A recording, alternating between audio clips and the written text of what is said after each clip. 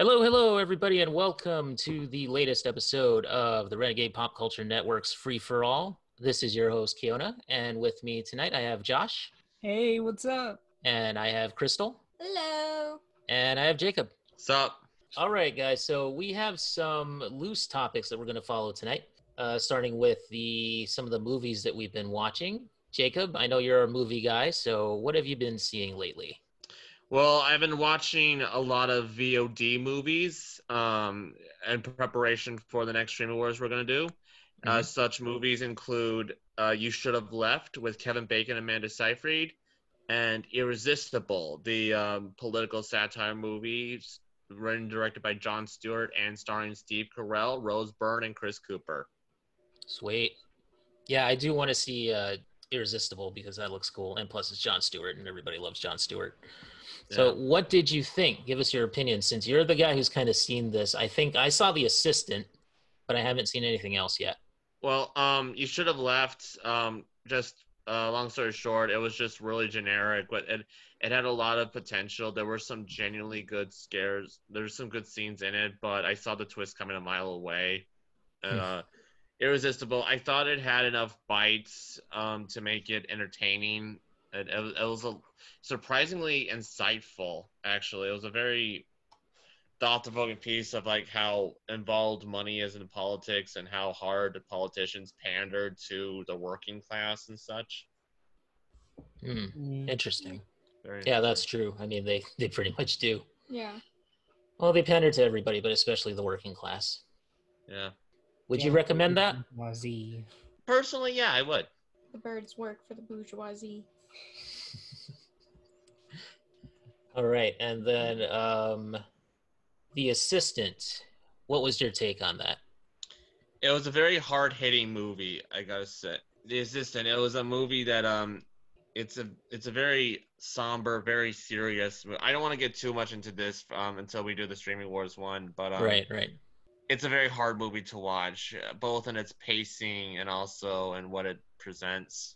Mm-hmm. Yeah, I thought it was very interesting, and it was very methodically paced. I felt like I was watching this poor person suffer through their job. And I was just like, it reminded me of when my family and I used to own like a janitorial service. So I know how it feels to be like the early hours of the morning before everybody comes into the office, and how you have to just clean everything up. And basically that's sort of part of what she did in the movie. And I just felt bad for her the whole time. That was my takeaway from the movie, was just I just felt really bad for this poor person. And Crystal, since you're the feminist of this group, you're gonna have to. Hopefully, you'll be able to voice your opinions in the next Streaming Wars that we do.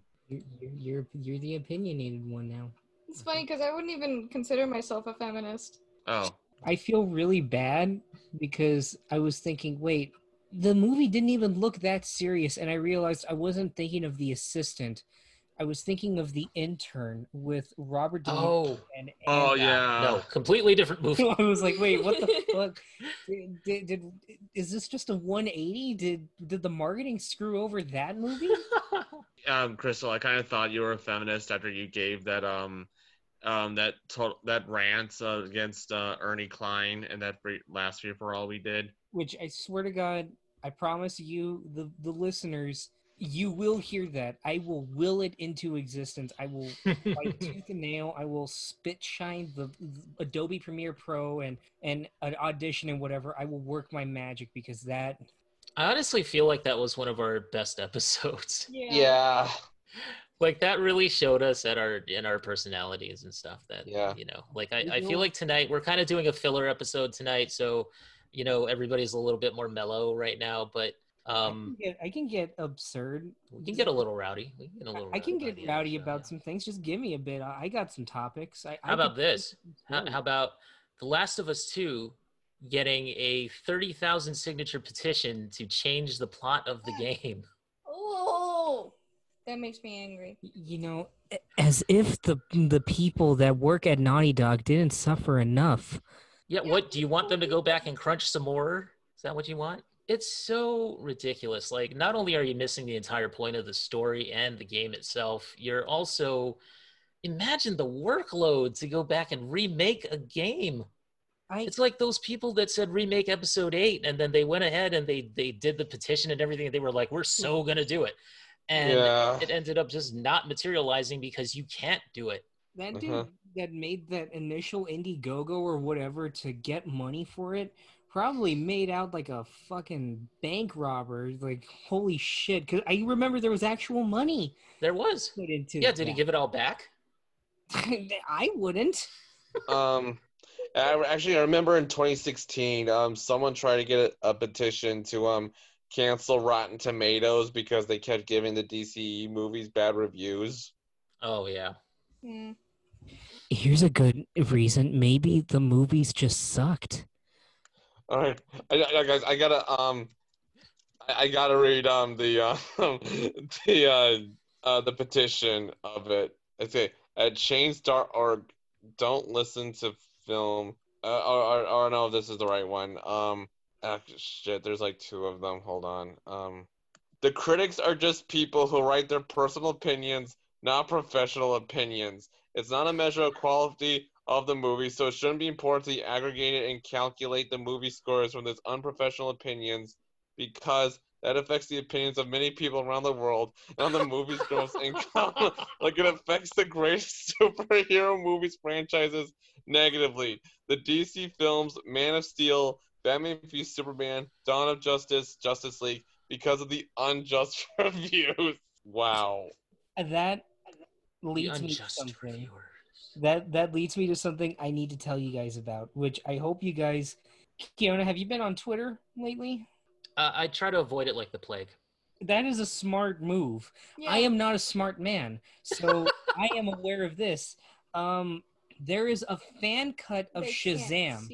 They can't see it, but there's a fan cut of Shazam that's apparently going to be released. Somebody said, my fan cut of Shazam will finally be available on July 20th, and it says this. There's an actual list for changes from the theatrical cut. New music and a brand new score. A fresh new color palette. Removed humor. Quippy one-liners. A darker tone. Oh, no. A post-credit scene which links to Suicide Squad. Added scenes which weren't present in the theatrical cut. A true Man of Steel cameo with the eyeball emojis, and additional VFX. And this came with a trailer, which I cannot show the viewers, but it is the worst fucking thing I have ever seen in my life. What did he do? Did he repurpose footage from the other films or something? He basically went into Shazam and ran it through a color grading software. For all I know, he probably did it in Premiere Pro. And he basically saturated the color to an absurd degree that it looks borderline unwatchable. Is it the dreaded teal and orange? It is worse than that. It is, okay, imagine if the scenes in Shazam were color corrected like the scene where Superman goes to Mexico. Oh. And when no. and when Bruce looks at his bat suit and he gives that scowl, that is basically what it looks like, and it is the worst cut trailer I have ever seen. And the insult to all of this dumbass, in his initial post talking about it, he actually had the balls to tag David F. Sandberg with the sole purpose of being like, can't you see this is what it could have been if it was under Zack Snyder's vision? Which, look, if you respect Zack Snyder's vision, I understand that. One of my closest friends, Gwen, is a big fan of Zack Snyder. She's doing a big video on Zack Snyder. Ew, I'm looking at it. But even she's like, this is overkill. You are not doing yourself any favors saying that you respect directors' visions. Oh, God. It's so orange. Crystal is seeing it right now. I'm muting it for your guys' pleasure. But does it look like Green Lantern movie with Ryan Reynolds? Oh, my God, it does. It does. That's perfect. Okay. Oh, my God. That literally... It's all teals and oranges. Don't watch it. That I reminds want to me see of. it now. Okay, if you're curious, if anyone's at all curious, just go to Twitter and look Yeah, up. I'm searching. Yeah, look up Shazam fan cut, and just go to the guy Ronnie OG's thing. Which it's funny because under his bio he has respect art. Ah, yes, because this is respecting it. Interesting. The guy has like 457 followers, so that would be my guess as to why. And he has 2 crowns in his Twitter name. Godzilla Mendoza is the real OG for saying, really respecting the director's vision there. Zach would be proud. Eye roll emoji. It is very orange. You know what this all reminds me of, guys? It reminds me of when some guy made an edit of Avengers Endgame where he just basically removed Brie Larson from it. Like, it was like every time. What? Every time that Brie Larson was on screen, it was like an extreme close-up, or they just don't bother. They don't show how Tony made it back to Earth in the ship. When they ambush Thanos, it's like extreme close. You have no idea who's chokeholding him. The scene where the Hulk talks with the Ancient One to give him the Time Stone. He just basically walks up to her, and then she just hands it to him. What was wrong with the Ancient One? Because she was a strong female character. Okay, that I don't agree with. The whole getting rid of Brie Larson, that I kind of agree with. Crystal, oh, come on. Brie Larson. She's taking it to the podcast, people. No. Podcast before. I really liked Captain Marvel. I don't know. Maybe it's just me. I don't know. I just liked that movie. I thought it was good. And also they try to make it less humorous, and less jokes involving Fat Thor. Dude, if you could get rid of the Fat Thor stuff, I'd be with you. And if you could kill Hawkeye off instead of Black Widow, I'd be with you. If they could kill off the terrible Hulk dab scene. That too. That would make Avengers that was a 10 horrific. out of 10. Rewatching it, that scene is so hard to watch. I actually don't mind any other scene with Professor Hulk, but that scene immediately takes the film from a 9 out of 10 to a 7. Jesus Christ. They did some things in that movie that I really, really did not like. I okay, well, back now. Well, let's save that. Let's save all that. Okay, Can we we'll save the Endgame criticisms for later. I need to read you a different. I've made peace with it.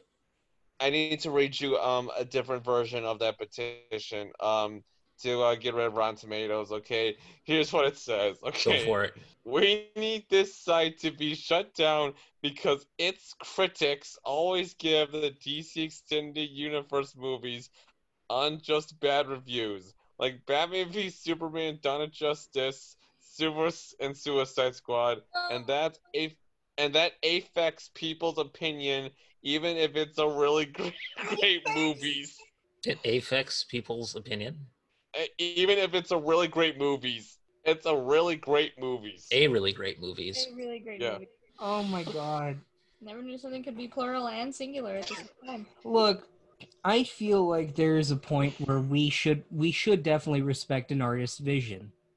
But I think there's also something to be said when an artist's vision isn't widely loved by people. You can have a pure artistic expression from a big-time blockbuster filmmaker, and it can also be a failure. And where I take offense is when a filmmaker actively chooses not to improve their craft, not for the sake of getting more money, but for the sake of improving as an artist. I'm looking at you, Michael Bay. But there are some filmmakers where I think they bolster off the strength of their name alone, and they refuse to take any criticism that could be levied their way. Zack Snyder, I think, skirts that line, but I don't think he's necessarily a good example of it. However, holy shit, the cult around his universe is so mind-boggling. Yeah. I was talking with Francisco, a friend of mine who's going to be on the DC podcast one day. He compared Zack Snyder to Rennie Harlan. And I totally understand what that means. For sake, Crystal, Rennie Harlan was a blockbuster filmmaker that's fucking nuts. He's like out there and crazy, and his movies are wacky and wild. You can't say he's not visually unique, but his movies were so bad, and he was basically blacklisted from Hollywood after making one bad movie. It's a movie called Cutthroat Island. Oh, okay, now I know what you're talking about. Okay, now that's that guy. Okay, now I know. That movie was a massive bomb. I know that much. And ever since then, people stopped giving him movies. Yeah, I can see why. He was originally supposed to direct Alien 3. Yeah. Oh. Yeah. Lucky David Fincher. Hey. David Fincher was in a rock and a hard place. That dude, imagine you're given your first feature-length debut and they say, hey, you want to do a sequel to Aliens? I would say, fuck yeah, give it to me. I would say no. Really? That'd be fun, though. Not touching that one. If I was another original script, that would be amazing. It's like the X-Men for me. Like if somebody were to say, hey, Kiona, let's have you go and take, do an X-Men run for 12 issues. Let's give you 12 issues, 2 story arcs on the X-Men. I would say no. Because I do not want to ruin the characters that I love. Simple as that. Stands. M. Night Shyamalan, at least he used to be a director who had a pretty hard time taking criticism too. Hey, you know what? I think Shyamalan gets a bad rap. Well, do you? Well, because you know what I'm going to say. Last Airbender, we can give him a lot of shit for. We can give him a lot of shit for that. I feel really, really, really bad because my dad wouldn't really, we would watch Avatar The Last Airbender in my room on the computer. So my dad never really watched it with us or even caught a couple sides of it. But when we watched the movie, we had to watch it in the living room. So my dad did see a lot of that. And now that the kids are watching Korra in the living room, he's like, is that Aang? I'm like, fine. What have I done? But okay, like yes, The Last Airbender is really bad and the happening is laughable. But I think on the whole, Shyamalan's movies aren't that bad. And even if there's one that I don't really care for, which is Glass, I'll admit I haven't seen that in a long time. But I remember walking out of it going, okay, that wasn't for me. But you know what? I can't say that was interfered by anything else. That was pure Shyamalan to its core. And you know what? At least he got to tell the story he wanted to tell. Yeah. I'm just gonna read you a little bit from The Last Airbender's Wikipedia page, and you tell me if it sounds like someone who can take criticism. Okay. In a Vulture interview, Shyamalan argued that his style and art form of storytelling resulted in the negative reviews of the film and compared it to asking a painter to change to a different style. I bring as much integrity to the table as humanly possible. It must be a language thing in terms of a particular accent, a storytelling accent. I can only see it's this certain way, and I don't know how to think in another language. I think these are exactly the visions that are in my head, so I don't know how to adjust it without being me. Okay, I take personal offense to that. Okay. He also in another interview he said basically compared his work to Alfred Hitchcock, Stanley Kubrick, and Akira Kurosawa, saying that he's so very influenced by them. Okay, well, you can say you're influenced by them, but to say that your work is alongside them, I think even Steven Spielberg would take offense to, would never compare his works to, say, David Lean. Okay. God damn it, Shyamalan, I'm trying to give you fucking credit. I still love you, he but... protests too much. Okay, look, The Visit's good. Split is amazing, I think. And Glass has good aspects. I think we can agree on that. Right? Didn't the visit have an old lady screaming Yahtzee to a camera? It's because she's a mental patient. She's a psychotic mental patient that tried to force her grandkids into an oven, and then threw her diaper at one of the kids. Yeah. When you throw sanity out the table, anything's fair game. Oh my god, I am not making a good case for myself with this. Well, what were you trying to say, Josh? What was your point? my point was that, okay, Shyamalan does get a lot of hate, but I think he also belongs in that same group that I was talking about, where it's filmmakers that have their own style, their own unique way of making movies and everything. And you know what? I can appreciate that. And I also think it can be a hindrance if they don't listen to the criticisms of others. And for the most part, I feel like Shyamalan is self-aware enough to know the criticisms that are levied against him. Otherwise, I don't think he would have made The Visit, which was as stripped down as The Last Airbender could possibly be. You know, going back to bare basics, indie filmmaking, and then going into Split, which is, okay, I got famous off of doing thriller movies, suspense movies. Let's go back to that. Let's see what I can do. And you know what? People really like Unbreakable. What if I sprinkle that in a little too? Maybe people will appreciate it. And I'll say this: Glass was him trying to try out new things that, you know, maybe it didn't succeed, but I appreciate that he tried to do something new. And I'm actually excited for his new movie that he's gonna start shooting next year. Remember when Shyamalan produced this movie called Devil, and it was supposed to be the first part of a trilogy? I remember there's a story of in the summer of 2010, this happened a lot, where people would go to see Scott Pilgrim or Inception, and they would see the trailer to Devil, and when M. Night Shyamalan's name came on, they all laughed. It was right after The Last Airbender. Well, that was at the time when his reputation was way, like... Oh, yeah. You know. Yeah. And Devil, that infamously said that if your toast falls jelly side down, it's because the devil is near. You don't know that? No. Yeah, it was a plot point in the movie because they're stuck in an elevator and they happen to have toast and jelly, or no, like I think a security card had toast and jelly, and they flipped it in the air and it landed jelly side down. He's like, El Diablo. And wait, is this the movie where like it's like Final Destination but in an elevator? Yeah. Oh my god, I watched that when I was a kid. You watched that? I was terrified of elevators because of it. Also, remember Lady in the Water? Lady in the Water has to be the most pretentious friggin' thing I've ever seen, because in that movie he literally plays an author who's writing something that's gonna save the world. Okay, every filmmaker has a point where they do something that's incredibly pretentious.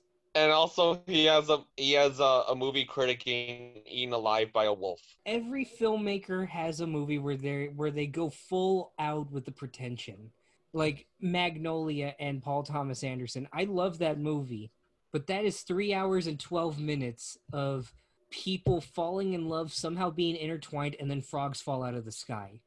I love the movie, but I can acknowledge that it is the most pretentious thing ever.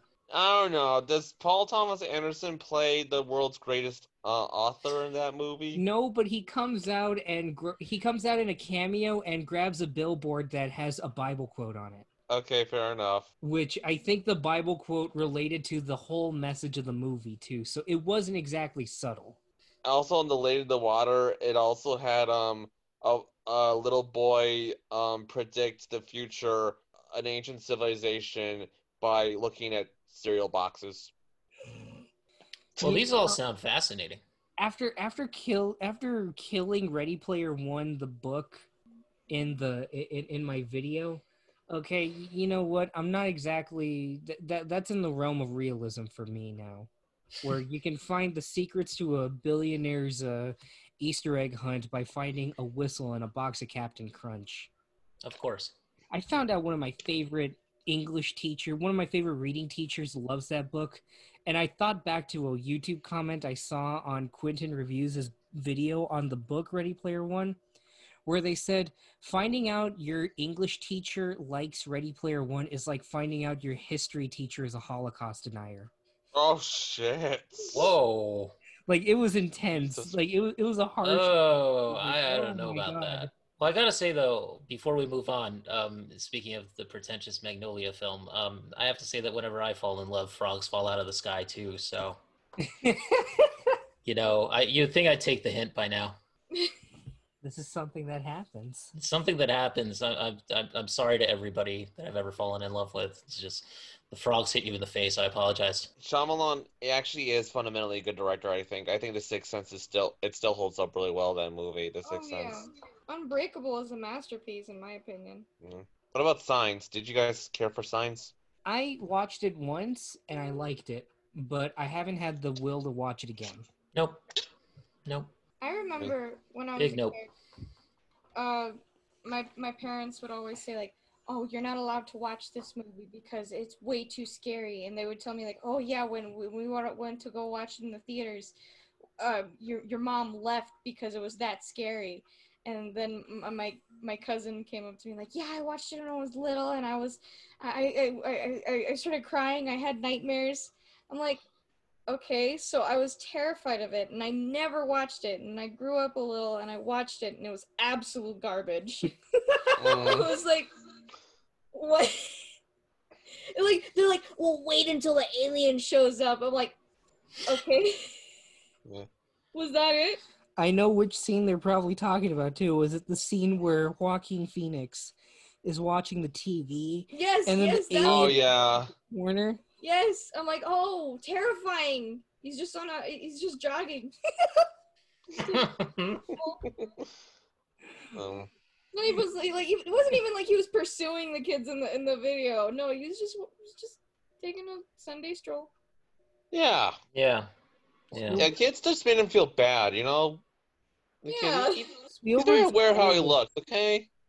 Spielberg's War of the Worlds is more terrifying than... Yes. I love that movie. I love that movie. Yeah, that's a good movie.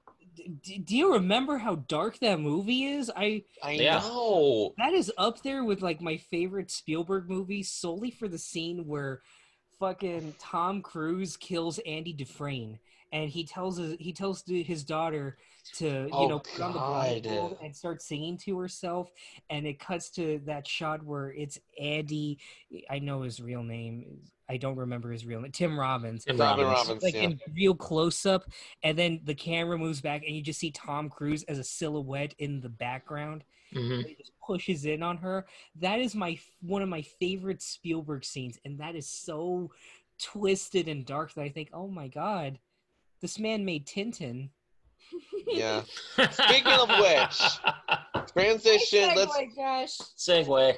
Okay, I just want to get away. I think the darkest moment in War of the Worlds is when after the first attack, when the tripod lands and it's zapping people, and Tom Cruise, he comes back to his kids, and he's actually covered in the dust of the victims. That was wow. Seeing that after watching a Spielberg documentary on HBO where they talk about how that movie was Spielberg's commentary on 9/11, like that was his statement on 9/11, and juxtaposing that with the dust scene where Tom Cruise is shaking off all the dust in the mirror. I get chills thinking about it. Yeah. There's also a dark where they're driving and they stop so Dakota Fanning can have a bathroom break, and she's right by the river and she sees the dead bodies floating. Oh my god. She's a good actress, Dakota Fanning. She really is. She really is. The transition, this is where I perform an act of contrition and acknowledge that I was very wrong about Tintin. Finally. Yeah. It's happened. I see the light. Frogs are raining from the sky, and Mandy Moore is singing, "At last I see the light." And it's like the fog is lifted. Screw you guys. I actually don't like that song. I know you like that song. That's why I love that song. Who doesn't love Tangled? I freaking love Tangled. Okay. I do too. It kicks Frozen's ass any day. Oh yeah. Absolutely. Thank you. Anything kicks Frozen's ass, though. Chicken Little kicks Frozen's ass. I didn't mind Frozen 2, guys. Come on now. Wasn't that bad. Fuck Frozen 2, man. Yeah. Dude. Okay, it was awful. Get out of Okay? town. Get out. Get out of It was here. awful. Come It on. wasn't awful. Jacob, It you're was. fighting from the It was side. not. How was it awful? Tell me. Go ahead. It was just they just over-explained everything. Well, I'll give you that. Okay? Okay, and also, like, when she saves Arendelle from being covered in, like, from ruins, the message of what I was trying to say about having to move on and trying to make up for mistakes and But such. Jacob, And it I don't has know. the I didn't get that. classic- It But has it's that fine. classic '90s like boy band song. oh God! That's just- Come on, that was hilarious. That Okay, was Kristoff- hilarious. What the fuck was Crystal's arc even? What was his arc? It was non-existent. Yeah. and Kristoff was, I want to marry this girl. But That was she's his arc. fucking crazy. That was his arc. His arc was he wanted to marry her. And then he marries her. Yeah, oh my god, that's his arc. I just realized Kristoff's arc and fucking Justin Timberlake's arc in Troll Tour are the same Oh thing. my god. Am I wrong? I don't know. I don't get the hate for this freaking movie. Okay, it's just Frozen 2. It's meaningless in the grand scheme of Okay. You things. know what? Here's the thing to settle the argument. My little sister just completely denounced Frozen, the first one, and it was made for her demographic, Mhm. and she doesn't like it anymore. She used to love it, but she just told me like, yeah, it's complete garbage now. I feel like that's kind of normal. Like you get out of that phase of Disney movies after a while, though. That never really happened for me, at least. Okay, That happened for me. I kind of grew out of Disney when I just got more into animation. Weirdly enough, the only when I became 18, I was exposed to more adult animated movies that are more artistic animated flicks. That's when my love for Disney kind of dwindled a bit. Cool World. Oh my god. So anyway, Tintin. Yeah, Tintin. Go ahead. That's what we were Okay. talking about. Yeah, that's okay. What I was trying. Okay, I realized what the movie was meant to be. I think that it wasn't trying to be the Indiana Jones films like I thought it was trying to be. It was more of Spielberg playing with his toys and Jackson playing with his toys, and I think we could all use just a quick, free-spirited adventure flick every now and then. It really is just the directors going crazy over what they had at their disposal, and it's just it works. It works in delivering the thrills and the action scenes, like on the pirate ship, or the one shot through Morocco, was it? Oh, that Yes. one shot is so awesome. I'm glad that we didn't record it, that mental health one with these cameras on the Facebook Zoom, or else I would have been forced to look at the disappointment in Crystal's face. You would have been forced to look at the disappointment in all of us, and Yes. Michael too. Yeah. Not just me. Yeah, you guys probably acted like I don't know, I committed murder or something. I mean, Okay, look, Tintin isn't that kind of movie where it's like, you don't like it, but it's still like, you didn't like it? yeah. Yeah, I get it. But I still understand why I wasn't crazy about it at first. It's still wild to think that we had an Edgar Wright movie that was directed by Spielberg. Oh, yeah. And also Stephen Moffat, but who cares about him? Edgar Wright. But like we Joe said, Cornish, too. like we said earlier, we told you that it's more of a movie that you have to watch a couple times before you absolutely fall in love with it. Yeah. Honestly, I was a lot harsher to this movie than I was at the mental health. I used to be. But even that subsided up until that point. I guess I wanted it to be one thing, and instead I got another. And that's not really fair. When you're reviewing any movie, you really got to give it its own shake. It's fair shake. Yeah, and we've also been listening to the score, and it's so much fun. Yes, John Williams can just do no wrong, man. And I really like it for as a John Williams score because it doesn't have his classic, big bombastic horns. Right. It's more mellow, sticks to like woodwinds and just a little flair of brass, and I really like that out of him. That's why Prisoner of Azkaban is my favorite of his Harry Potter scores. I'd have to listen to it. It's so unique compared to the other two. Yeah, it doesn't have the same brass, it's actually more eclectic in a sense. Like there are different instruments being used, like the Night Bus piece, for instance. And John Williams totally walked all over Hans Zimmer before he fucking did it by having a ticking clock being an accompanying instrument in one of his tracks. Why didn't John Williams get praised for being brilliant as a musician? Okay, fuck you, Hans Zimmer. I'm sorry. I'm really pissed that when Dunkirk came out, people were jerking off Hans Zimmer. Like, oh, he's such a musical genius. He's such a musical genius. Don't you hear? He's really bringing up the anxiety in people. Okay, and he did. He has a ticking clock as a leading percussion in God. He's got shepherd tones in it. Oh, I hate that. I hate. Crystal has more hatred for Hans Zimmer than I do. Guys, screw you. I love Hans Zimmer. No. I like some of his scores. Early Hans Zimmer. Yeah, early Hans Zimmer is really, really good. Lion King. Prince of Egypt. Yeah. Lion King, Prince of Egypt, The Back Rock to Prince of was Egypt really good. Again. And then with The Dark Knight, he started getting experimental, and I hate it. You don't like the Joker theme? And it's performed live. It's pretty good. It's like see that annoying little freaking mosquito flying right by your ear. That's what Hans Zimmer is. Yeah, pretty much. It's supposed to sound like a blade, though. I think it's not supposed to sound like one of Joker's little blades. That's great. Doesn't sound good though. Okay, fair enough.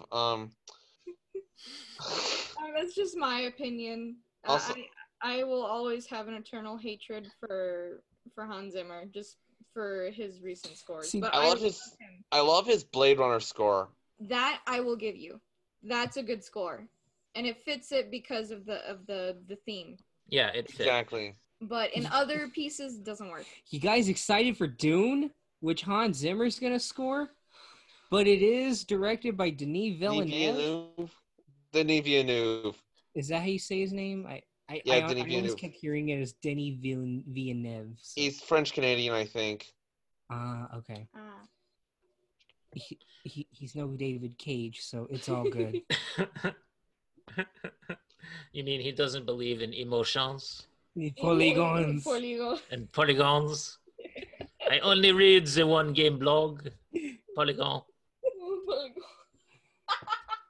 Because it has only one emotion. But I am excited for Tenet if Nolan doesn't get us all killed. Because the guy doing the music for Tenet... That's his plan the whole time. The guy doing the music for Tenet is Ludwig van Göransson. Oh, yeah. Community guy. And also Black Panther. Hans Zimmer's not doing the score for Tenet? No, he had a choice between doing Tenet or Dune, and he said, yeah, but then he will give me the Oscar, so. He already has 2 Oscars, doesn't he? You can always get a third. Okay. Spielberg's got 3. Is there actually a limit to how many you can get? No. Oh, okay. It just depends on whether or not the people that are voting are tired of you. Meryl Streep. Okay, before we move on here, let's talk about... Josh, did you see that Avengers, the video game thing? Yes, I did. Yeah, what did you think? I like how it looks. I think it looks like a lot of fun. I like that MODOK is the villain. You know what? Having him, like, I had never really heard his voice, like, what was meant to be his voice in anything ever. I hadn't even heard his voice in, like, Marvel vs. Capcom. So...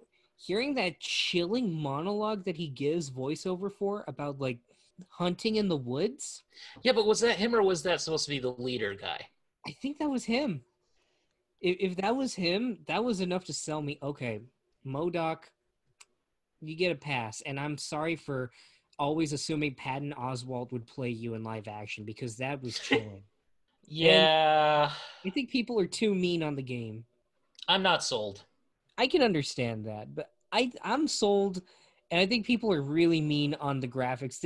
Somebody went ahead. I don't like the graphics. I really don't. I don't like the visual style. Somebody said that it looks on par with an N64 game, and I want to say, what N64 games? No.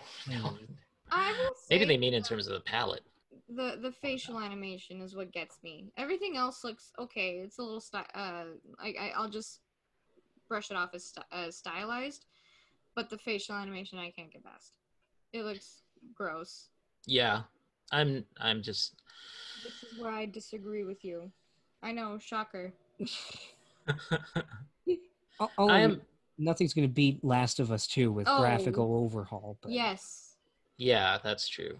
I just the way they're trying to make it a live service kind of game. You know, where they have that kind of persistent online thing that they're doing where like people can just jump in and do the war zones or what have you.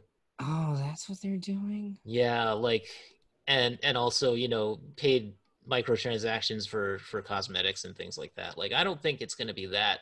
I don't see it being a really great game for some reason. And it's Crystal Dynamics and I like them a lot, but it's just that they're the same people that made Rise of the Tomb Raider. Wonderful. They also made the first Tomb Raider reboot, which was awesome. So I don't know. They're a good team. I just feel like this is going to be pretty not good. That's just my first instinct on it, so it could be completely wrong, and I hope it is wrong, and I hope it's like one of the best games ever, but I feel like we're ready for a dud.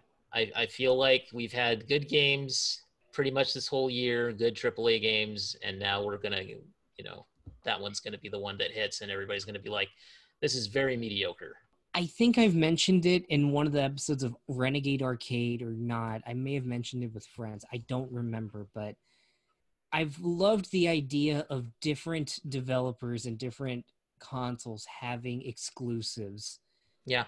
Based around Marvel. Like, I would be so on board if Capcom teamed up with Nintendo and did a Heroes for Hire game where it's a side-scrolling beat-em-up where you play as Luke Cage and Iron Fist, and you're just going around New York beating the crap out of criminals. That does sound like a Switch game. Or something like, I don't know, it's old school. Hell, give it to Naughty Dog. I don't care. Have Naughty Dog do what they usually do, a AAA game, but based on Daredevil. Open world, kind of bare-knuckle fighting and everything and stealth, where you just carry over the listen mode from Last of Us, slap it on Daredevil, be like, oh, hey, there you go. Crystal Dynamics with an Avengers game never made sense to me. Because it just felt... What made Crystal Dynamics so unique to do an ensemble game like that? It just looks really simplistic to me. Like, the combat looks simplistic. Graphics look kind of simplistic. I don't know. To me, I'm not... I get it. I'm just not feeling positive about it. I get it. You know, I hope it is good. I really do. Like, I'm gonna say that, like, okay, keep hope alive for it, but that's about. I get what you mean. They can't all be bug snacks, but you know, we're gonna have to wait and see.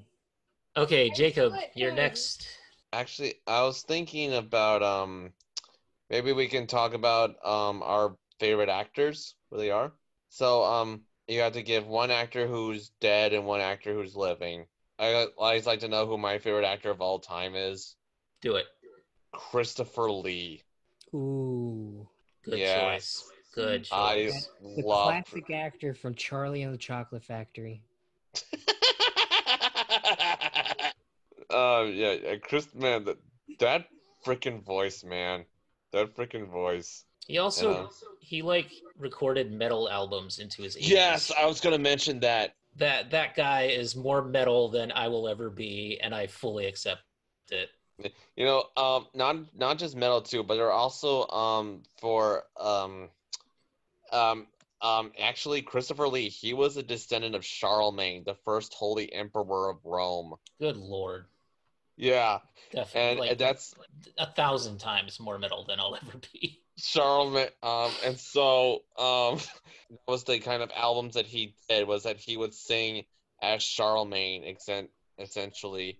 Some of the songs include "Let Legend Mark Me as the King" and "Shed the Blood of the Saxon Men." That sounds metal as fuck. It does sound metal as fuck. Also recorded for this one Italian heavy metal band called Power Metal, actually Rhapsody of Fire. And they would do like concept albums that took place in a fantasy world. Oh, also Christopher Lee, he was such a badass. He would fight in the British Secret Service, and he would hunt down Nazis. I heard about that. He also, when he was 17, he witnessed the last public execution in France. Oh my god. That's by guillotine. He was the last one of the last people to watch it. He saw the death of the bourgeoisie. At what age? 17. What year was that? 1939, I believe. Jesus.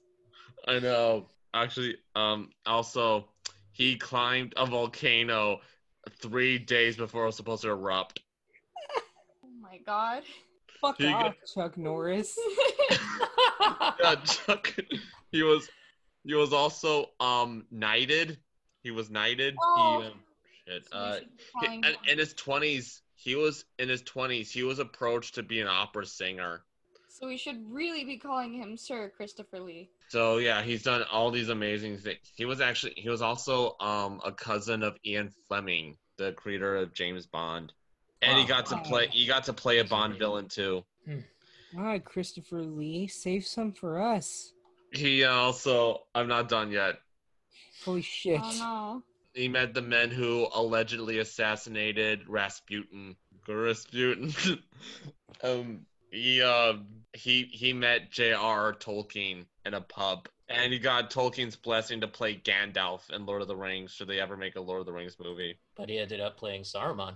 Exactly. It happened. He had the single most he was the most prolific actor of all time, and to Guinness Book of World Records, he had more screen credits than anybody. He was also the tallest actor of all time before Vince Vaughn. Of all things Vince Vaughn could have been better at. Being taller than Christopher Lee. And I don't think I have to remind you guys, but he had the single most badass voice of all time. Mm-hmm. And he was going back to Charlie and the Chocolate Factory. He can make candy sound goddamn terrifying. Lollipops. Chocolate. All to be called cavities on a stick. What do you call? Oh, now I remember. Caramels. They get stuck in your bracelets one day. He also was fluent in German, French, and Italian. Legend, man. He's a legend. And he, of course, fourth right now. He passed away a few years ago at the age of 93. So yeah, he had a hell of a life. We could only hope to die after having such an incredible just life. I mean, man, he is feasting with Charlemagne wherever he is. And he was Dracula many times. Many Dracula. I'm kind of a Christopher Lee expert, honestly. Yeah. A few years ago when I was 18, I just devoured any song, anywhere I could hear his voice. He was also a singer too. Like he would also sing a lot, like in this band. I also heard him sing Ghost Rider in the Sky. It was a Western song. We hear Christopher Lee doing a cowboy accent. Christopher Lee is my favorite actor of all time, but my favorite actor currently living is Willem Dafoe. Good choice. Yeah. Yeah. Willem Dafoe, he just does everything. Like he's a very diverse actor. He's a very He's done so many. He's done the Green Goblin. He's played Jesus. He's played Vincent Van Gogh. He's played a Vietnam veteran. He's played Fish. yeah, a fish. I just love him in everything he's in. He's extremely entertaining and whatever he needs to be, whether it's sinister or sympathetic or just crazy, and he just goes the extra mile, man. Yeah. He's the most prolific actor that I respect whose penis I've seen. What? Excuse me? Lars von Trier. Oh, okay. Yeah. All right. Sorry, but I thought you actually saw it in person. Yes, I met Willem Dafoe in person, and I did not ask him, oh, hey, Mr. Dafoe, will you be in one of my movies? Okay. Kiana, who's your favorite actor? Actually, we'll let Josh and Crystal go first. So you go. Oh my God! Why are you guys all dumping this on me, Because Jacob? ladies first. You're like the pop quiz teacher. I hate this. I was not ready for this. I'm not really good at remembering names, so I'm not gonna be good at this. The first name that I can think of for dead actor, Gene Wilder. Yeah, that's good. Not bad. In fact, did we actually go on our first date or was that earlier? That was like when we first realized that I really liked you. It was on the day Okay. Gene Wilder died. Yeah. Awkward. Yeah, it was awkward, but it was because of that we got the ball rolling, and I was like, "Yo, we want to watch Willy Wonka and the Chocolate Factory together?" And she said yes. But no, Gene Wilder in general is just always amazing. He was probably one of the best parts in that really weird Woody Allen movie that was an anthology comedy based on a book called Everything You Wanted to Know About Sex But Was Too Afraid to Ask. What I totally want to hear from Woody Allen. In that one, he plays a psychiatrist who falls in love with a goat. And God damn it to hell, Gene Wilder sells it. Mm. He looks at that goat with the emotion like a lost lover. Okay. And he plays it totally straight too. All that, and you still haven't seen Young Frankenstein, have you? I have not. I really want Frankenstein. He's the master of coming up with the comedic pause. Like my favorite, I still haven't seen Blazing Saddles also, where he's like, these are simple farmers, people of the land, morons. That's the best. Hey. And a live actor? Who's your favorite alive actor? Who's your favorite actor that's alive, that is kicking? Shut and up, Josh! breathing? Who's your favorite alive actor? Okay, well, I don't know if this one really counts, but I'm gonna say it counts. Rob Paulson. Oh, okay, that counts. Yeah. Yeah, I love him. I just love him to bits. Okay, you get off light with that. That's a good one. You have to be a hipster and go with the voice actor, but I respect that. You know I love him. I mean, don't we all? Yes. You gotta finish that croissant. No, you. I Okay, can't tell you. I cannot tell you how many people I had come up to me at Starbucks and say, "I would like a croissant." I would like a croissant. Exactly. Like a. I just No, let me like, try it again. Do it.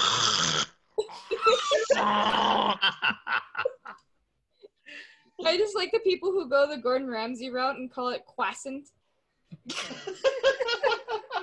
Oh my god, that just reminds me of the remix of Redbone by Childish Gambino, where they sung over it in Carl Weezer's voice from Jimmy Neutron. So you have daylight, and instead of saying that word, it's like, so stay woke, llama's creeping. One of my favorite Carl Weezer moments is when they're having a school election Libby, Sheen, and Jimmy and Boldy are voting, are they're running, and so they keep giving Carl a button, and Jimmy notices it. But Carl, I'm your best friend. You're supposed to vote for me. And Carl's like, yeah, but there was the money and the pictures and the slap, and he just screams, "Stop the world! I want to get off!" And he's. My favorite is Carl Weezer's cover of Weezer's "Say It Ain't So."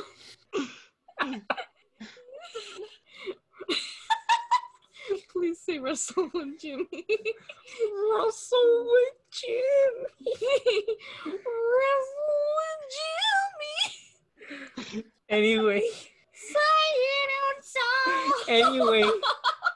Anyway. What were we talking about? Favorite actors? You said Rob Paulson. Okay, Josh. Your turn. Mine are Robin Williams. Yes.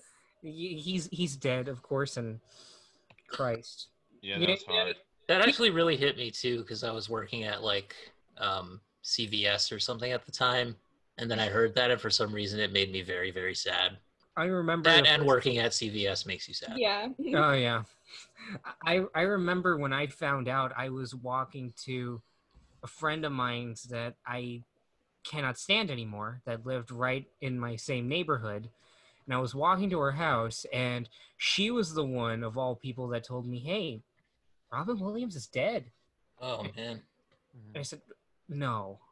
I remember I found out when I was just coming down come to the kitchen to get something to eat, and my mom was listening to the radio, and she just said, "Robin Williams died," and that just, I just didn't know how to react to that. It was just so unexpected. I was just kind of numb, and it was just awful, and I couldn't believe it.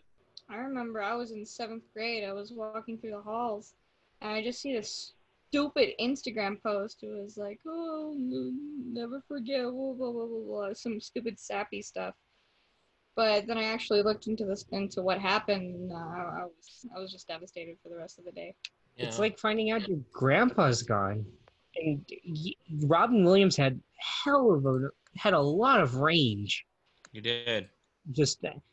I'm going to say this, Robin Williams single-handedly makes Insomnia my favorite Christopher Nolan movie. Just seeing him play a psychotic killer with the same calm that he usually has is downright bone-chilling.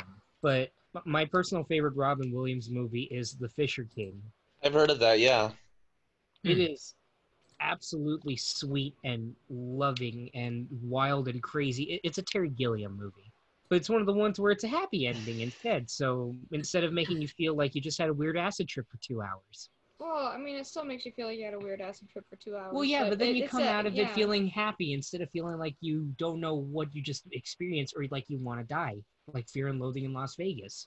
Anyway, my favorite living actor, on the flip note, I'd probably say Ryan Gosling. Really? Interesting. He's like, in my opinion, the modern Gene Wilder. Like, he can pull off the straight man so perfectly. But when he's allowed to be funny, oh my God, he knocks it out of the park. The Nice Guys is just probably one of his best roles. Yes. But he can also just, I just think of the scene when he's getting his arm broken. But he can also play it very straight and do some good dramatic stuff. And, I gotta give it to Damien Chazelle for, giving him La La Land. And First Man. And First Man. That made me realize, you know what? I'm happy I don't want to be an astronaut because that sounds absolutely terrifying. Yeah. Mm-hmm. So, yeah, Robin Williams and not Gene Wilder, Ryan Gosling. Interesting. So, Kiana, who's your favorite dead actor? I'm going to go with Bruce Lee. Not bad. Yeah. I'm going to go with Bruce Lee because if there's anyone who I'd like to just have a conversation with, it would be Bruce Lee. Yeah. Because that guy, not only did he have screen presence, he also was he's amazingly intelligent. Have you ever read his biographies and stuff and the Tao of Jeet Kune Do and everything? I mean, it's just he's so smart. He strikes me as a very philosophical man. Very philosophical. Yeah. Very disciplined. So, yeah. I could imagine just hanging out with the guy and just having like a deep conversation about life. Yeah.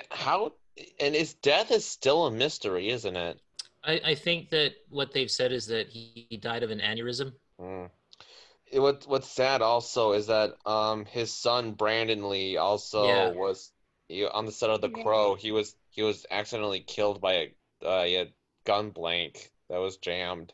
And I really I liked Brandon as well. Like he did this movie called Rapid Fire, which is just a complete late 80s, early 90s action, just one of those action movies. But I don't know, for some reason it was just cool to see him in it. He had something similar to what his father had. Yeah, probably. Yeah. I mean, just in terms of screen presence and everything, like I wouldn't, maybe not the greatest actors in the world, but interesting people. Yeah, like Christopher Lee, for instance, who also had amazing screen presence, and that's why he's my favorite actor of all time. Exactly. For living actors, I would say Al Pacino. Not bad. Not bad. I have some depth. Come on, guys. No, yeah. I can't believe I didn't think about him too. Just him and Dog Day Afternoon. Just oh yeah. I think for me, like, the defining role for him is Heat. All-time. Or Big Boy Caprice and Dick Tracy. We still gotta get Chris. Or actually no, that's really wrong. His defining role was himself in Jack and Jill. Dunkachino. Okay. Say hello to my chocolate blend. He is great. He's great. The guy's great, man. He can do that kind of thing. He can do, like, every time he's on screen, he's just fun. No, I'm just getting warmed up. It was also good in The Irishman. I'm sure you've seen that. Yes. Yeah. It was good seeing great him in Irishman and in Once Upon a Time in Hollywood. Mm-hmm. Like, oh yeah, he was in that one too. I forgot. Yeah. I seldom ever think of Al Pacino as a teddy bear, but in Once Upon a Time in Hollywood, he was just so lovable. You know who else I would say too? Like, my backup choice that I almost said was Michael Keaton. Not bad. Yeah, he's a very unpredictable actor, Michael Keaton. Yeah. It's so, and it's pretty convenient for you to say that because he's going to be playing Batman again in the Flash movie. Is that confirmed? I think it is. I think it's because Andy Muschietti, the guy that did It, chapters 1 and 2, since he's working from his own script now and not from the one that Ezra Miller and Grant Morrison were doing, he wanted to involve he wanted to change a few things, and one of the things he wanted to change was taking out Flashpoint's Batman with Thomas Wayne and introducing the multiverse with the Burtonverse. So, I mean, that kind of ties into Flash's appearance in Crisis too. Yeah. On the TV shows. Yeah. Oh, I remember that was a big event. It was where all these different versions of the same character, like Brandon Routh returned as Superman. Yeah. Yeah. And Burt Ward. Yeah, Burt Ward had a cameo, and the guy that played Alexander Knox in the '89 Batman had a cameo. Yeah, I remember that. It's weird. Of course, Michael Keaton. That was like the first time I think a casting decision was met with real backlash. Yeah, that's true. That was because back then he was only known for playing comedies, for being in comedies and such. And so when they heard, if that decision was made today, we would never have gotten it. And people still say that he's the best Batman. Oh yeah. I like that he was different, and I like that he was kind of, he brought a certain, like you say, he's unpredictable, and I like that he brought that to the character a little bit. Yeah, I even liked it, even when he was Bruce Wayne, he had his moments, like when the Joker comes by Kim Basinger's Vicky Vale apartment. You want to get nuts? Come on, let's get nuts. Mm-hmm. He really plays Batman like a schizophrenic. He plays him like a psycho. Yeah, kind of, yeah. And not in a bad way, like a Frank Miller, I'm the goddamn Batman kind of way. In a more kind of horror villain kind of way. Yeah, there's a bit of that. And he comes in and he scares the shit out of everybody, and you totally buy it. Yeah. He's also, able to play Batman and smile and be threatening too. Yeah. When Val Kilmer smiled, he just looked goofy. He had a very dry sense of humor. Mm-hmm. But Val Bruce Wayne and as Batman. Val Kilmer had Nicole Kidman in his pocket. That's true. Who wouldn't smile at that? Mm-hmm. That is true. Well, both Michael Keaton and Val Kilmer are better than George Clooney, at least. Okay, you know what? I'm going to say a hot take. Go. Oh, God. Go. Oh, God. Don't tell me. George Clooney is a good Bruce Wayne. In fact, I dare say he's the perfect Bruce Wayne. Fair enough. Because he's able to sell that smugness that on the outside you'd associate with Bruce Wayne with the paparazzi, but is able to give off just enough vulnerability that you believe there's a person underneath all that smug glitz and glamour. Kind of like Kevin Conroy in the animated series. Mm-hmm.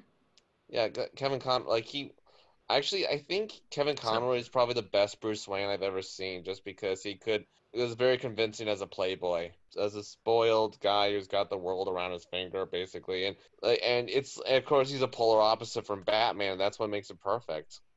Yeah, Kevin Conroy has more emotion in his voice than George Clooney does in his entire body. That's sorry. True. That's true.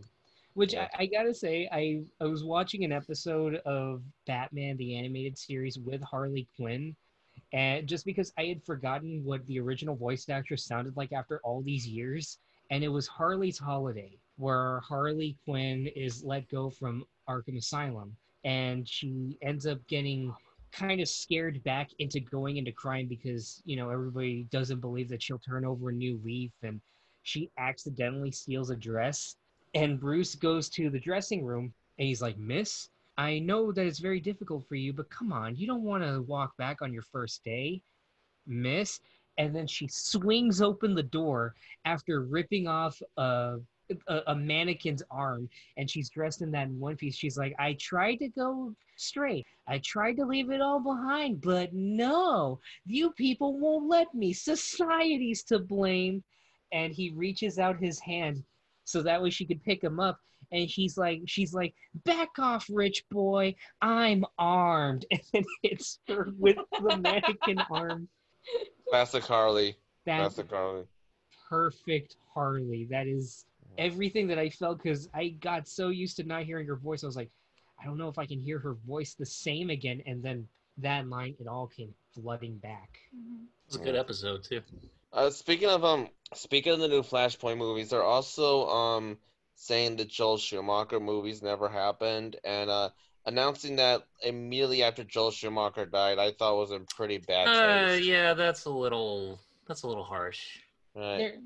There was one website that said, Joel Schumacher, the man who created Bat Nipples, is dead. Oh God, that was just terrible. I heard that. No, that's uncool.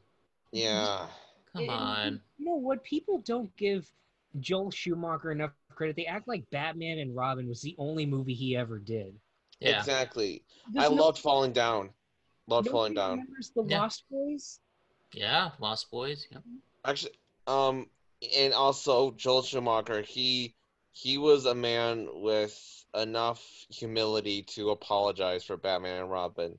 Yeah, and I mean, he could have had like another chance at it. He could have had another shot at it, in my opinion. Like, if you actually let him make a movie like the Batman movie that he really wanted to make, maybe it would have turned out different. Yeah, I think he originally pitched Batman Year One. He wanted to direct that was going to be his movie. It was going to be a prequel. Mm-hmm. It was going to be, and Batman Year One is one of those Batman stories that redefined the character into the dark persona that we all know, along with Dark Knight Returns and The Killing Joke. Actually, Tim Burton personally picked Joel Schumacher after a lunch they had. They had lunch together, and Tim Burton just knew that he felt deep down that Joel Schumacher was the perfect director. And then the studio said, "We want to sell more toys, so make it flashy." Yeah. And also, Joel, I think he laid a lot of the problems, a bit of the problems on Akiva Goldsman, the writer, which I believe, because Akiva Goldsman, I don't think is probably not the best writer out there. Joel Schumacher, he also directed, before the Batman movies, he directed some John Grisham adaptations like Yeah, The The Client and Client, A Time to Kill. Time to Kill. Yeah. Yeah. Were those good? I thought The Client was good. Yeah. It's kind of typical, but it was good Yeah. for what it was. The Time to Kill was very dramatic. I haven't seen it in a long time, so when I first saw it, I thought it was good. Yeah, I mean, I always thought that Schumacher was actually a good director, and then Yeah.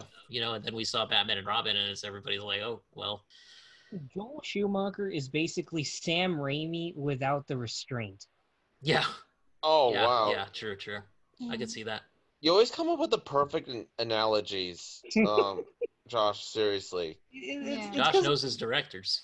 I was rewatching Batman Forever like a couple days ago. I was showing Crystal the insanity of it and the fact that it was probably the horniest movie I've ever seen. Oh, yeah. Well, And, it kind of was.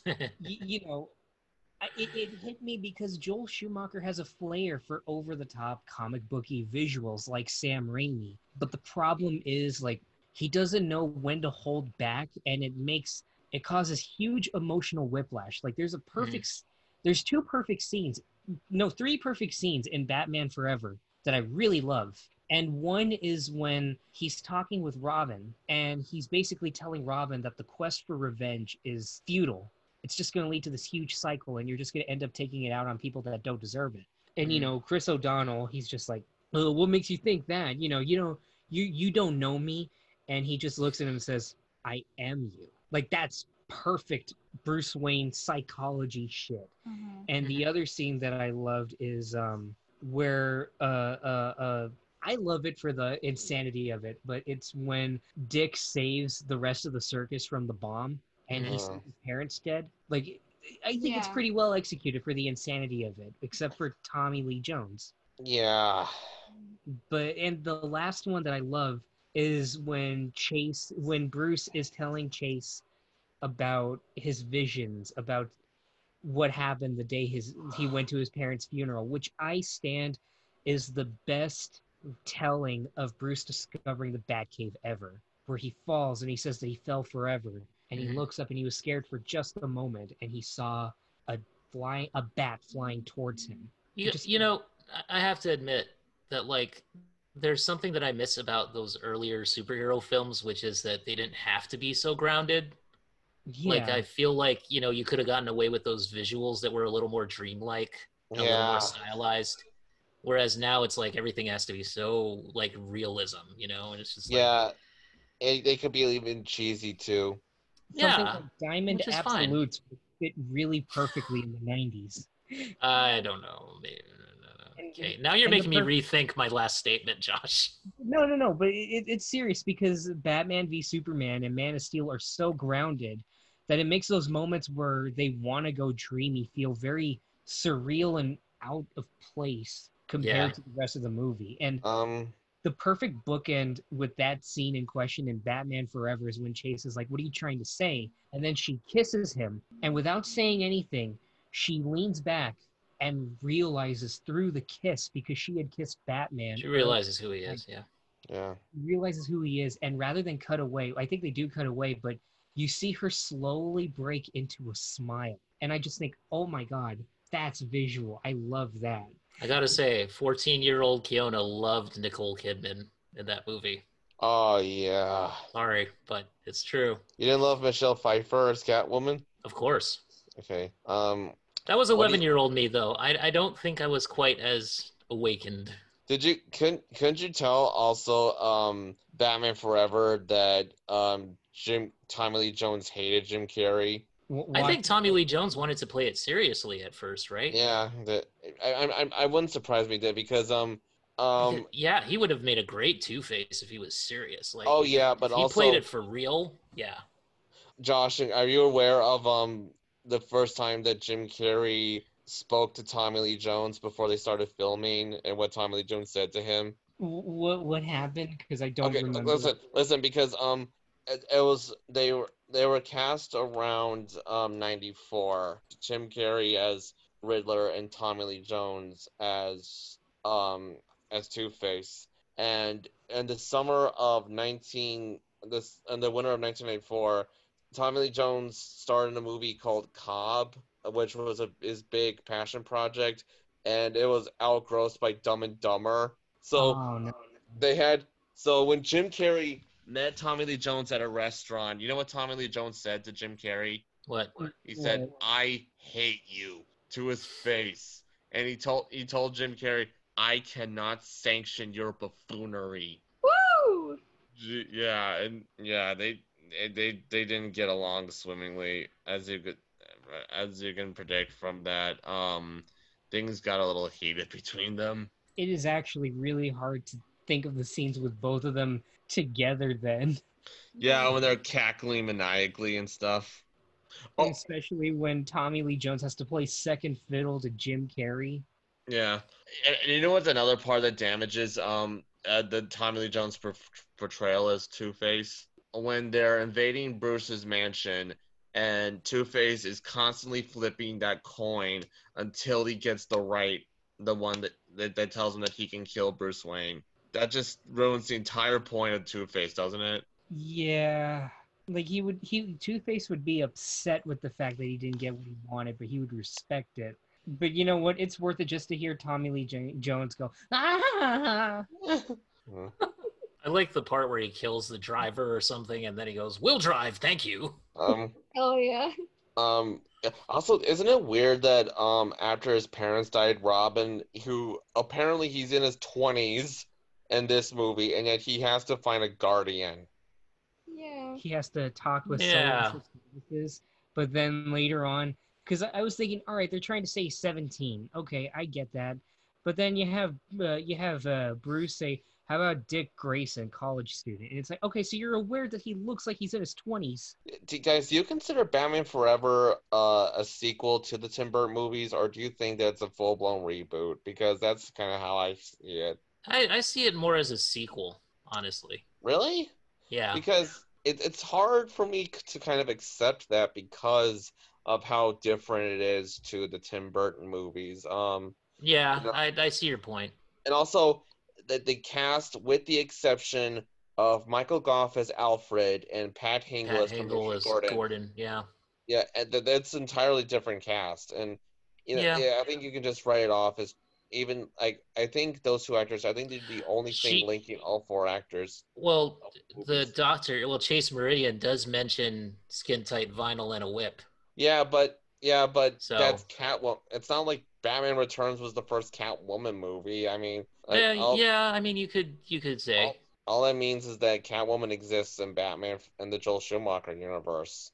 Yeah, I don't know. I never thought of it that way though.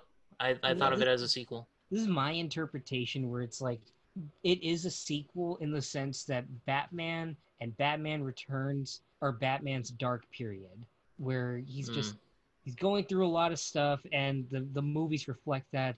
The city's very gothic horror and everything. And after Batman Returns, Bruce is trying to move on. He's trying to find some semblance of stability in his life.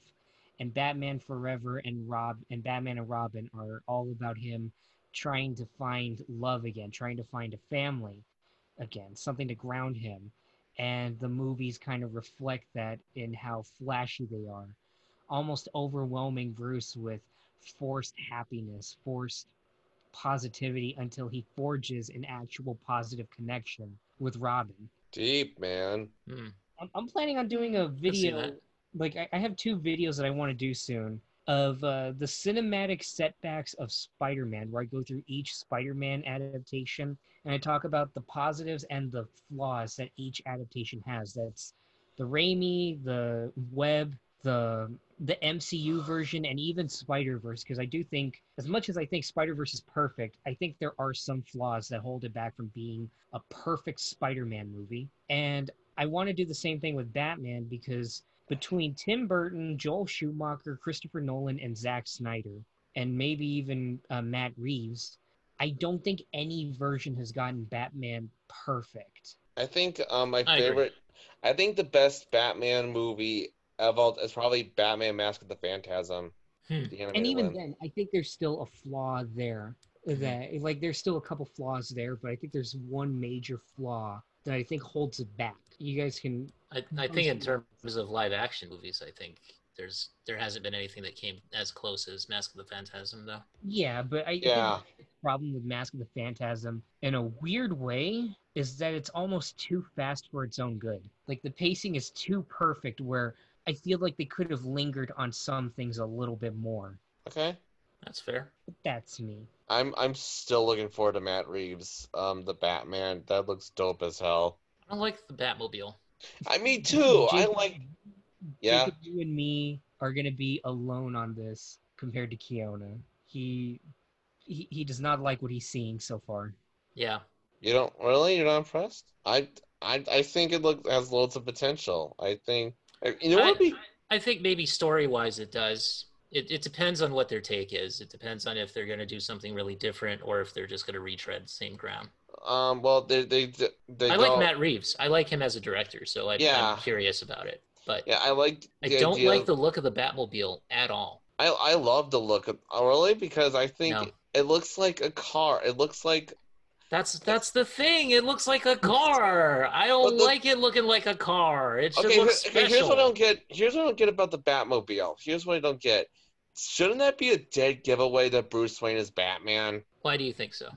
Because like who else in Gotham could afford a car like that? I like it when the Batmobile go vroom vroom and it got the wings in the back. I feel like the only movie that's gotten the Batmobile right is The Incredibles. Oh. Okay. I don't know. I like the '89 Batmobile, so maybe that's why, nothing will ever approach that for me. Okay. Okay, that was one of the cool things in Batman vs Superman and BVS was that the Batmobile was actually cool. I thought it was. I thought it was. I don't mind the guns, okay? I don't mind the guns. The '89 Batmobile had guns. Yeah, it did. It also had a shell that would cover it somehow, and I mean, like, it was stupid. But, It's okay, Crystal. I feel you. Incredibles is still the best no matter what, but... I don't know. It's just...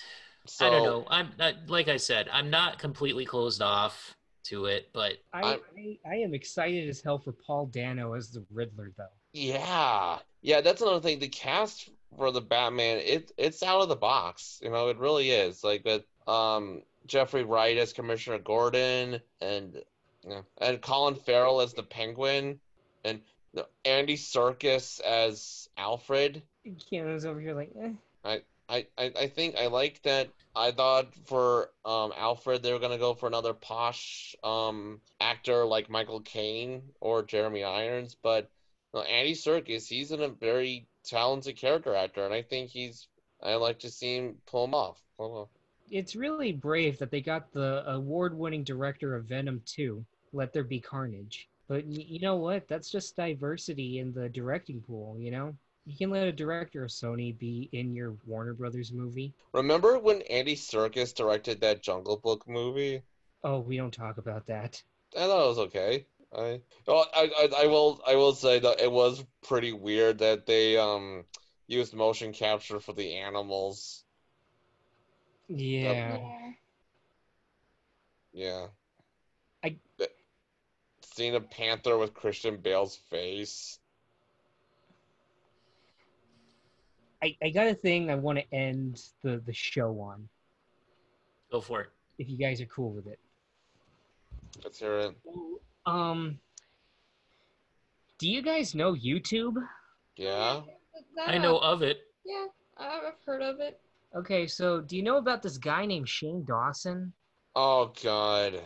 Okay, I assume that this was your final rant is, Josh. So I'm just gonna let you have it. See, because I debated about ending on a big rant on Camila Cabello and her god awful fucking dog chew toy voice. But you know what? I want to save that for another time when you guys actually know what I'm talking about. But this one is very interesting to me because Shane Dawson has incurred the wrath of the Smiths, as in Jaden, Willow, and Jada Pinkett Smith.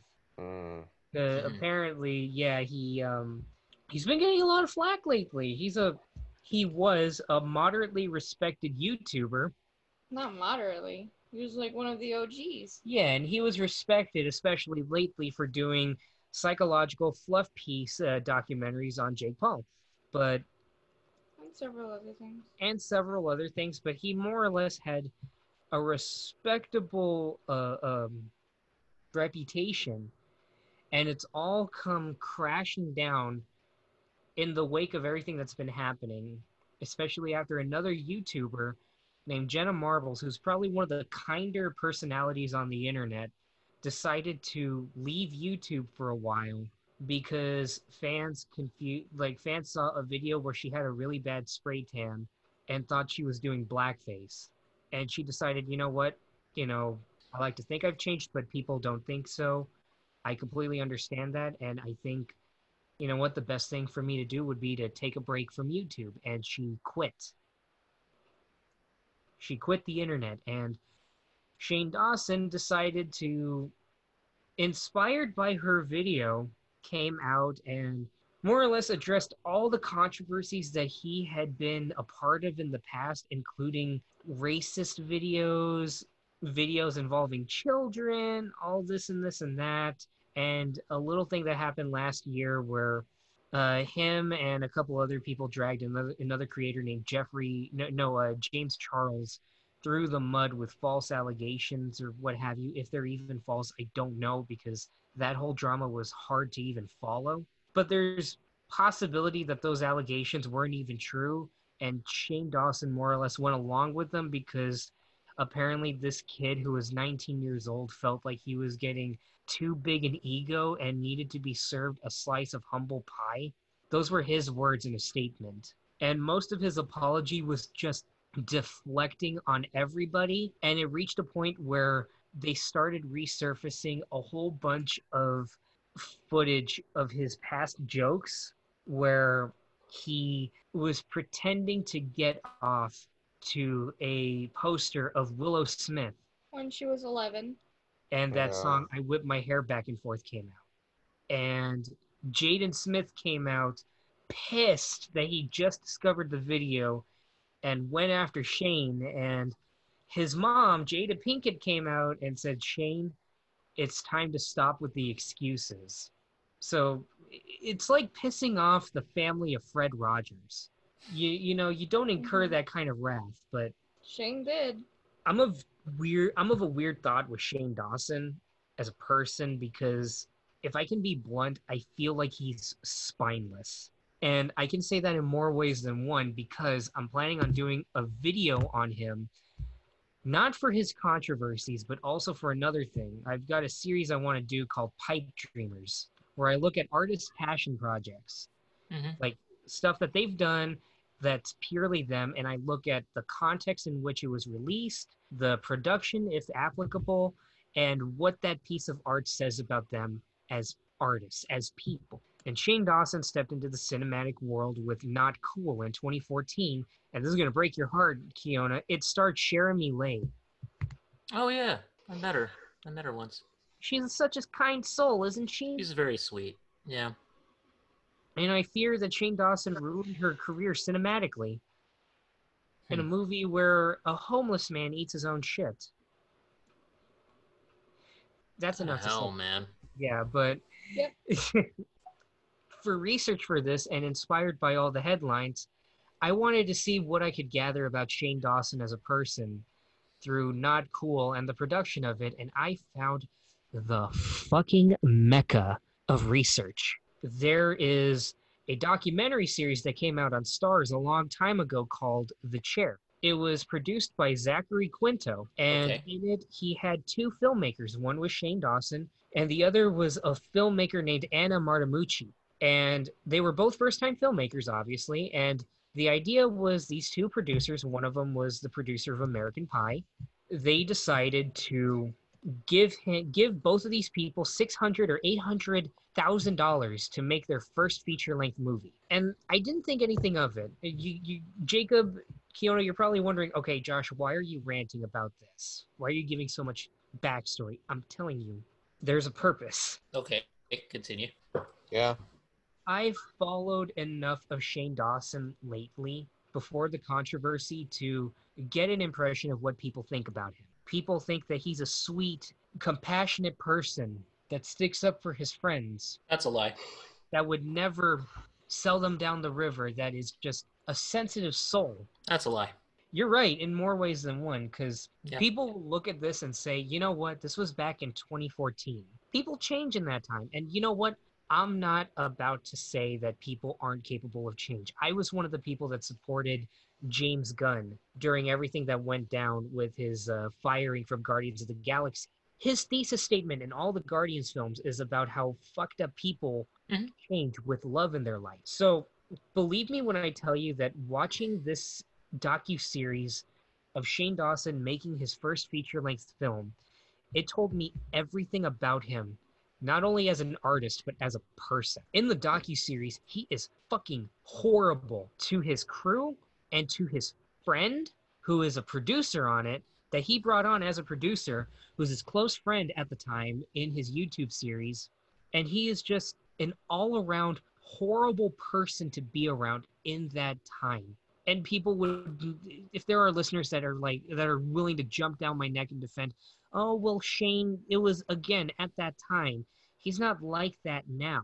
When you see somebody gaslight their friend in front of a crew and basically shame them to being kicked out of the room because apparently they brought on a bad stink of a mood in the whole room, when you see them go off and just be shitty to casting extras and say that these out of work extras should be proud, should be glad to be auditioning for a major film in Pittsburgh, when you see him just completely go off on people just because they dare to say, you know what, maybe if you want more people to be involved and want to be cast in your movie, maybe you should dial back the running gag where a homeless man eats his own shit and act like he's goddamn Stanley motherfucking Kubrick with his movie. When you see all of that, it is enough to sour your opinion on anybody. And the worst of it, it wasn't even any of that, but it was what he said in one of the episodes.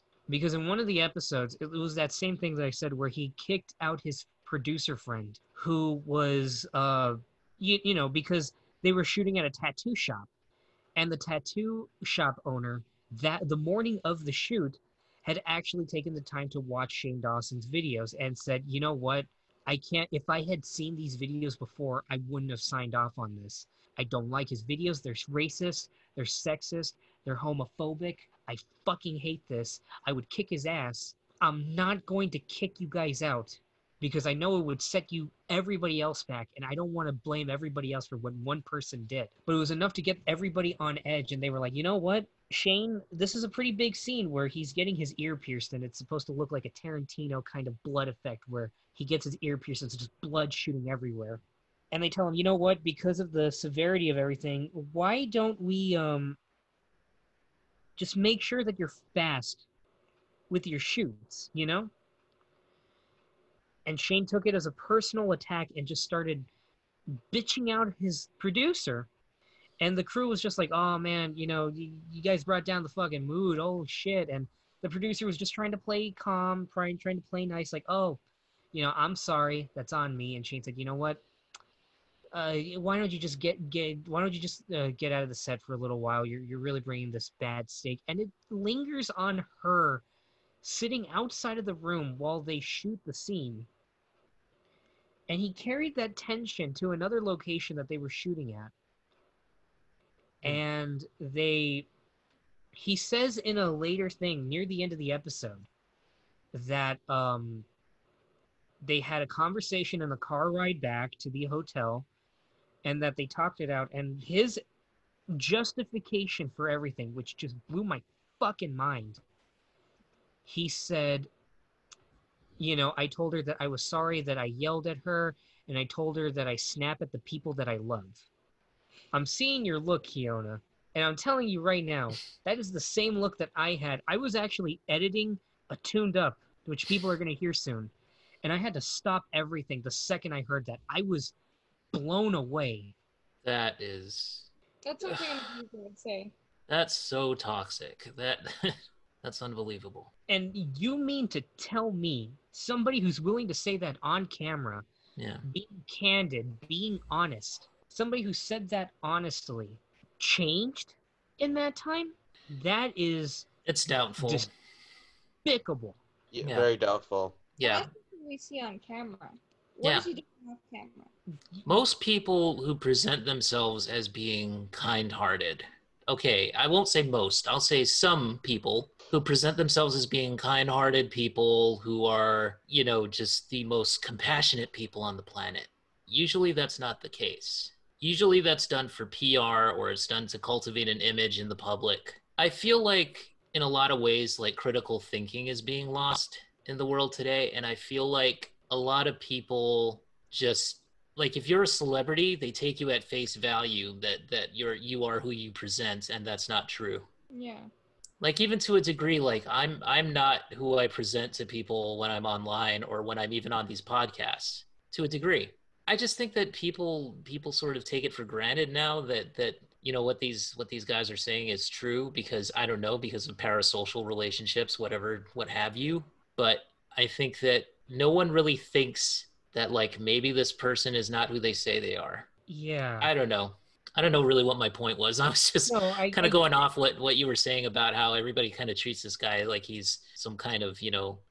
Yeah. I get it. And I'm totally sorry for bringing down the mood, but it's just... No. I've been sitting on this while I've been editing and while all the news has been coming out about Shane Dawson. And I feel it's even more concerning, and I kind of feel it coming to a head because on YouTube, the main goal of the platform was exactly what its slogan was, which was broadcast yourself. Mm-hmm. So it almost carries this expectation that when you're on YouTube, you're projecting exactly who you are to an audience. And people look at Shane, who is especially one of the original heads of YouTube. He was up there. He was the most subscribed channel on YouTube. Yeah, I remember that. And people look at him and they think, that's what he's like. That's him. And you know what? He's so genuine a person. And I'm not about to say that all YouTubers are like this, you know, not that all YouTubers are snakes, because I know firsthand there are some people on the platform that are absolute fucking awesome people. Like I said, Jenna Marbles, who was actually one of the sweetest people on the platform. One of the people that I've been talking to on some level through comments, but I helped him out with a GoFundMe, Godzilla Mendoza. He's such a sweetheart on there. There are genuine, honest people on the platform, and that's why seeing somebody like Shane Dawson constantly being heaped with praise, given chance after chance, because he's such a nice guy. And finally getting to see past the Babe in the Woods act that he has, it is absolutely disgusting that he represents us as a platform. As a YouTuber, I find it insulting. And this brings me to Not Cool, the movie, because this is kind of spoiling the point I want to make in that video, which it's kind of a two-parter, because I was going to do a second part in that series, Pipe Dreamers, on Demo Reel by Doug Walker. But I feel you get to see what Shane is about as a person philosophically in that movie. Because just like Doug Walker, he tries to make sympathy in the world around him. He tries to move on from his platform and try and do stuff that is, you know, real art. Something that, you know, can definitely help him evolve as an artist. But artistically, rather than move past the gross out humor and the stupid gags and jokes and the constant need to be loud and obnoxious, just for shock value. Rather than move past that, he hangs on it like a crutch because that's what his fans would expect. He stars in the movie because that's what his fans would expect. That's what would bring them to the seats. He's maintaining a brand. He makes it a comedy because that's what his fans are used to. He does all of this because he's so stuck in that echo chamber that he is unwilling to take constructive criticism. He is unwilling to change fundamentally. And that clashes with the thesis of the film, which is ultimately about letting go of the past. And it says a lot about him as a person because he describes himself as an introvert. He doesn't go to parties. He doesn't go to any of these big gatherings. He mostly stays to himself. So how does he portray these big social gatherings in his film that he fought to get a co-writing credit, even though he just talked to the writer and said, hey, can you do these things for me? Oh, yeah, sure. You know what? Since I suggested those things, I should be the co-writer. Fuck off. How does he choose to portray these things? He portrays them as loud, just bordellos of sin, where all anybody can think of is getting drunk, getting fucked up on drugs, or getting fucked, or just spewing vomit or shit everywhere. And he views genuine emotion as someone who is willing to put up with that shit and look past the quote-unquote superficiality of social gatherings. It clashes with the idea that you move past your negativity of the past to find positivity in the future. It is essentially Shane Dawson saying, you know what, looking at all these disgusting things, you're right to feel the way you are. And comedy is broad. Comedy is, you're able to take the ridiculous and make something funny out of it, even if it's a joke for shock value. But when it is overwhelming, you almost can't help but take it at face value. It is like if Tom Green did a fucking John Hughes movie by way of Freddy Got Fingered. It is absolutely abhorrent, and it is probably taking over Cool World as probably the worst movie I've ever seen in my fucking life. Because when I watch it, I see nothing but the shittiness of Shane Dawson. I see darkness in this movie's eyes, black eyes, like a doll's eyes. And that's all I can say. Just fuck Shane Dawson and fuck Not Cool.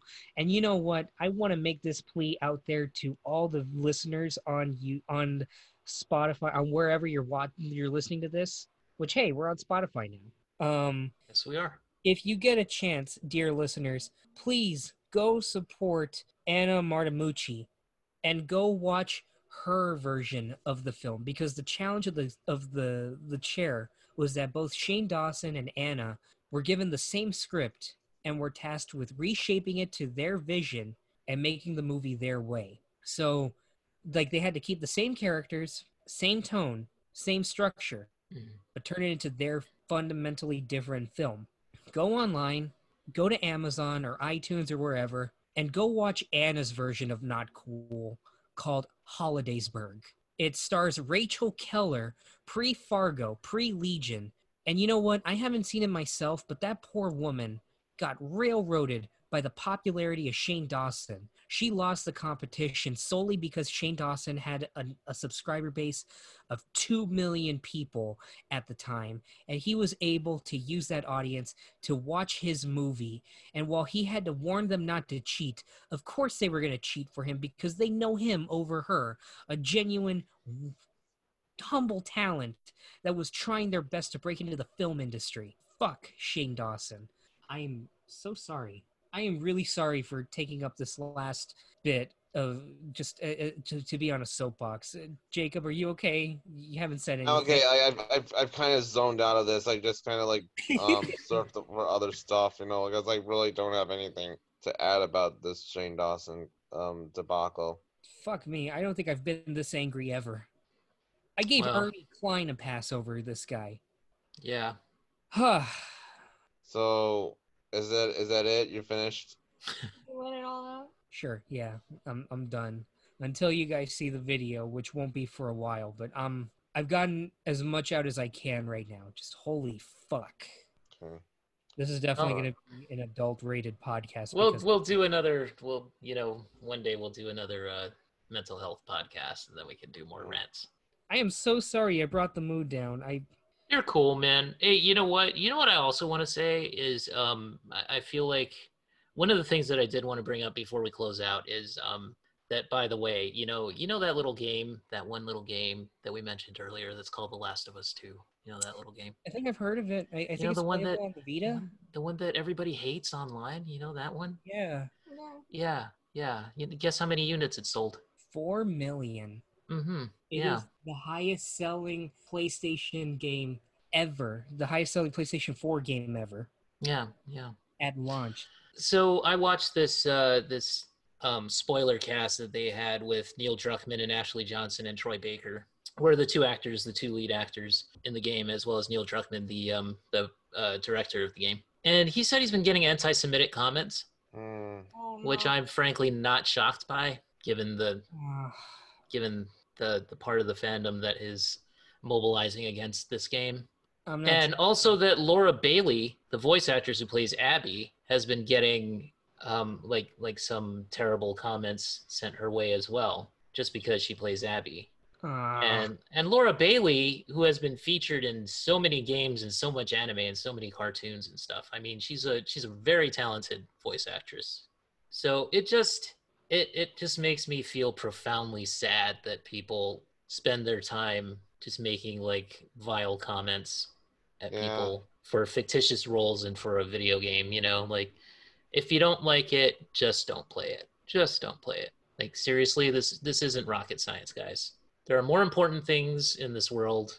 You know, the world's on fire and we're arguing about a video game and we're sending anti-Semitic comments and all that sort of stuff to like people who just work jobs for a living and are just doing their jobs, you know, like we don't need that. They get angry at the man that make the game go beep beep and kill dogs. It's ridiculous. It really is. Anyway, all right, guys. I think that is about it for this one. Sorry we ended on such a solemn note here, but I'm so sorry, listeners. It's okay. Anyways, we got some good lineups coming up. We got a bunch of tuned ups that are coming. We also have some of the lost episodes because we were having audio issues. So we have a couple of episodes that sort of got lost in translation that we are trying to put back up, and that should be coming within hopefully the week or two. And we also have the Renegade Arcade spoiler cast for Last of Us 2 that's going to be coming up. I also have a spoiler review and analysis that spoils the whole thing. So, you know, I'm going to wait a while before I post that, but it's pretty much done. And of course, Josh, you have your video content coming up, which I definitely want you to post on the site as well. I keep procrastinating on posting press start how Spielberg reimagined Ready Player One on the website. Which I proofread. Jacob, the proofreader. And I also proofread Kiona's review. Yes, he did. He helped me out today. Thank you, Jacob, for that. No problemo.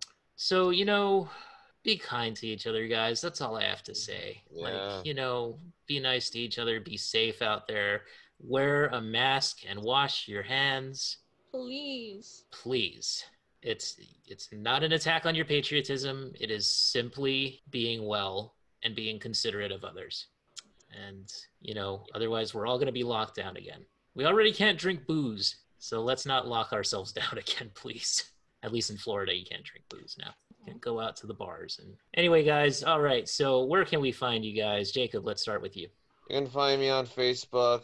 My full name is Jacob Krehbiel, Krehbiel, and I'm also a writer for Renegade Pop Culture, and you can also find me on the Renegade Pop Culture Facebook group.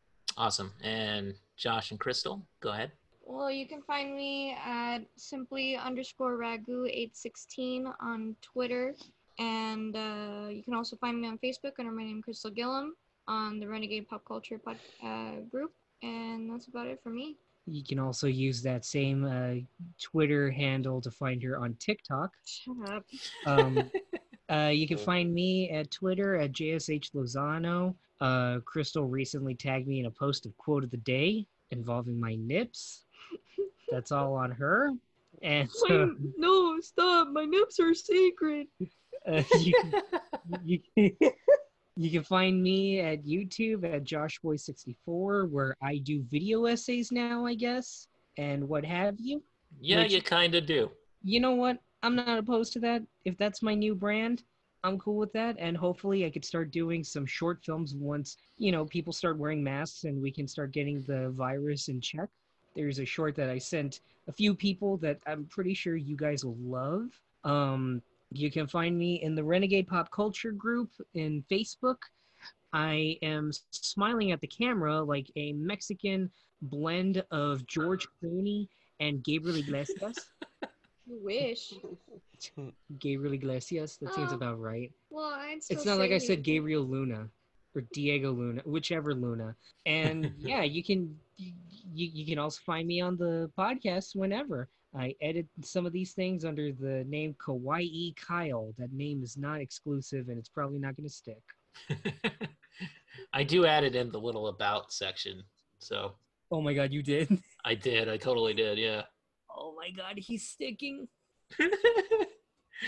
All right. And so guys, I want to say thank you to my two co-hosts, to my three co-hosts. Sorry, three co-hosts. I can't see one of you, so that's why my eyes played a trick on me. But Jacob, Josh, Crystal, thank you guys so much for coming on the podcast with me. Oh, it's a pleasure. And yeah, so we're going to just go ahead and keep moving forward with Renegade Pop Culture. You can find us on Twitter and Facebook. There's an official Renegade Pop Culture page. It's at Ren Pop Culture, and on both sites. And also on Anchor.fm, you can find us there. That is our podcast host. And they also have links to Spotify. Also, if you guys do like our content, you can support us month to month if you wish. You can just... if you have an extra dollar or something and you want to support what we do here, you can go ahead and do that. If not, that's perfectly okay. Just, listen to us, and hopefully you like what you hear, and hopefully you can share it with your friends, and just keep it going, guys. We're seeing some momentum on the site, and, I have to say, just, God bless you all, and keep on keeping on. I know it's rough times right now, but oh yeah, you can find me on Twitter also at Keona Tang. That's KeonaTang. And you can also find me on Instagram at Neoplasmic24. And that's basically it, guys. We will see you next time, probably for a tuned up and then hopefully a Renegade Arcade whenever Tony finishes Last of Us 2. And then Streaming Wars is also coming up. So Jacob, that's your show. So awesome. Yeah, look forward to it. Yeah. Drink some Minnesota. All right, guys. So we will see you guys next time. Peace out, Renegades. See ya. Later. Bye.